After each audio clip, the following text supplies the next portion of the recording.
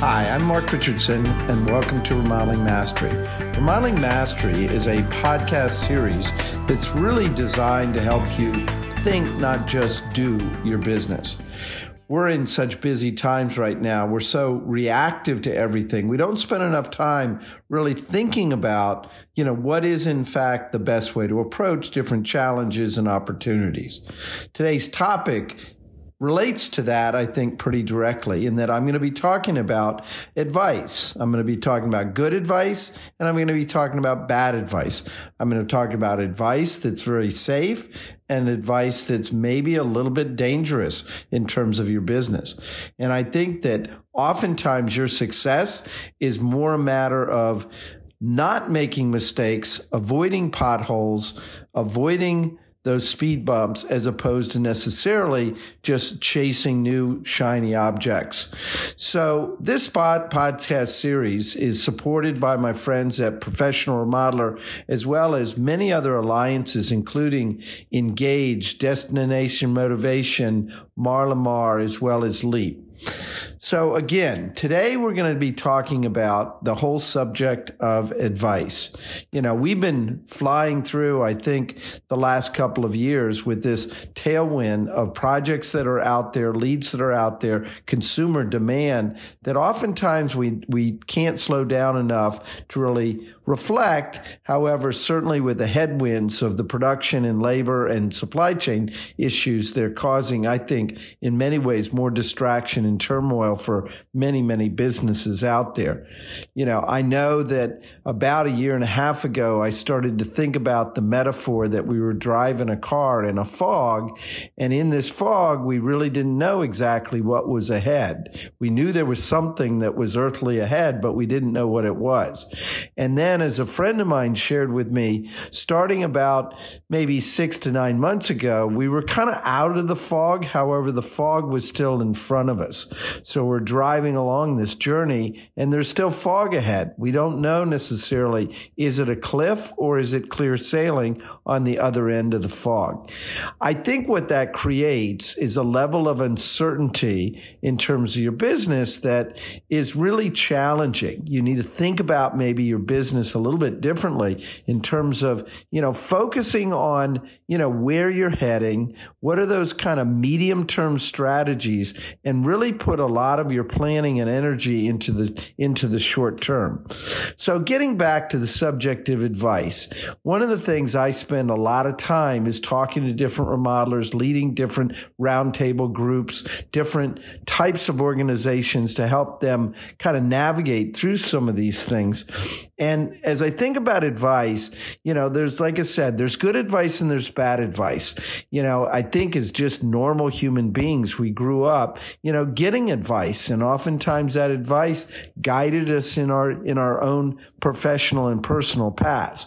As children, we certainly didn't know, so that advice oftentimes came from our family. As we became teenagers, we certainly didn't want to listen to our parents anymore. So a lot of that advice came from our peers and friends. And then as we got into, maybe higher education, that advice came from oftentimes our mentors or professors about certain things, about direction and what we were learning at the time.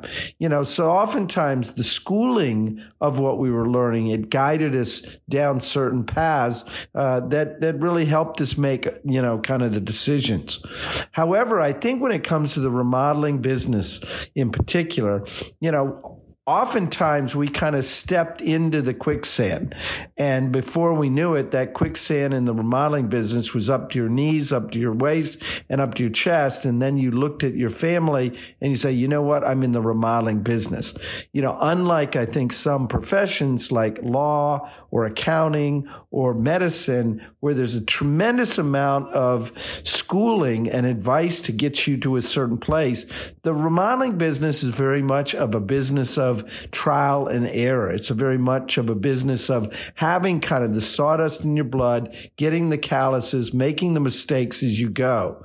There's not such a thing as Remodeling University. And as a result of that, oftentimes when we got into this business, we started to do little projects, and then we looked at each other and say, guess what? We're now a little remodeling business. It's such an easy entry business that oftentimes the preparation to be in the business is not the same. So that just makes the advice that we get more and more important. And what I find out there is that people in the remodeling business really have a real thirst for knowledge and a thirst for seeking out advice. Oftentimes you're reading the magazines, for example, for a professional remodeler about a particular article. That's good advice. However, that may not take into account your market, your conditions, your experiences, all of those things. And therefore, reading about a story or an article, while it's certainly valuable to you, you have to be very discriminating. In some cases, you get a coach or a mentor. And again, if you pick the right coach and mentor, I think you're probably getting better advice. But at the same token, some of the coaches and mentors out there, they're not necessarily really relevant to the remodeling business, or quite frankly, they have a lot of coaching skills, but not necessarily business acumen and experiences. Many just quite frankly get out there and get their hands dirty and learn from the mistakes when it comes to different kind of ways and advice. Some people get out there and join associations. And while I certainly strongly endorse all the major associations as a good learning platform and as an opportunity for getting, I think, networking relationships developed, I also really caution, be careful to see that as your answer source for a lot of the challenges in your particular world, your business, and oftentimes advice that you're getting from association members are not necessary. Some people get involved with roundtable groups. And again, I'm involved with Professional Remodeler with a new group, the Remodeling Mastery Forum. And this group is really designed in particular around, brainstorming and listening to each other as opposed to giving advice to each other. I continue to think that's very, very dangerous. In some roundtable groups, it's all about accountability to each other. And oftentimes I'm spending time correcting some of the advice that is being given by some of the louder voices in the room. And sometimes we confuse loudness of a voice in a roundtable group with rightness and wrongness. And that many cases is not the case. So I've made a list of kind of what I would consider more themes or really tips when it comes to, getting advice on different kind of things and trying to discriminate good advice from bad advice. So one theme is, focus really on what you know and make those decisions, not on what you don't know. There's a lot of people out there that are chasing down different kinds of investments, different kinds of divisions, opportunities within their business, and they're diving into places they don't really fully know. If you don't really know about it, spend the time and the energy learning about it as opposed to diving into it and heading down in the wrong direction. So the more you focus on the things that you really know, not the things you don't know, the likelihood that you'll make less mistakes and be more successful is going to be much greater. The second thing is validate. I'm a big believer. You may come up with great ideas. I think remodelers tend to be entrepreneurial and they tend to be very innovative, but you want to make sure you validate these ideas. Validate it in terms of research. Validate it also just in terms of listening.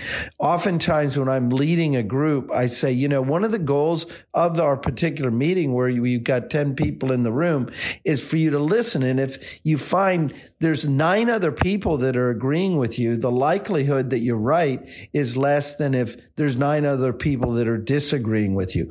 So what you want to do is kind of validate or try to validate your ideas, not head off in directions and see the challenges that can come of that. Number 3 on my list is incubate. There's a company out that I work with in California that I think is really smart. They came up with some new innovative virtual selling kind of techniques, but they said, we're not going to throw the baby out with the bathwater. We're going to incubate. And incubate when it comes to your business is pretty simple. It's literally assigning a champion, taking 1 or 2 people dedicated to this new idea, keeping it separate from your core business of what you want to do, and really flesh it through and try and see if in fact you can learn from it before you kind of integrate it in. Because if you integrate new ideas into your business and your culture and what you already do successfully, oftentimes it's like a disease or virus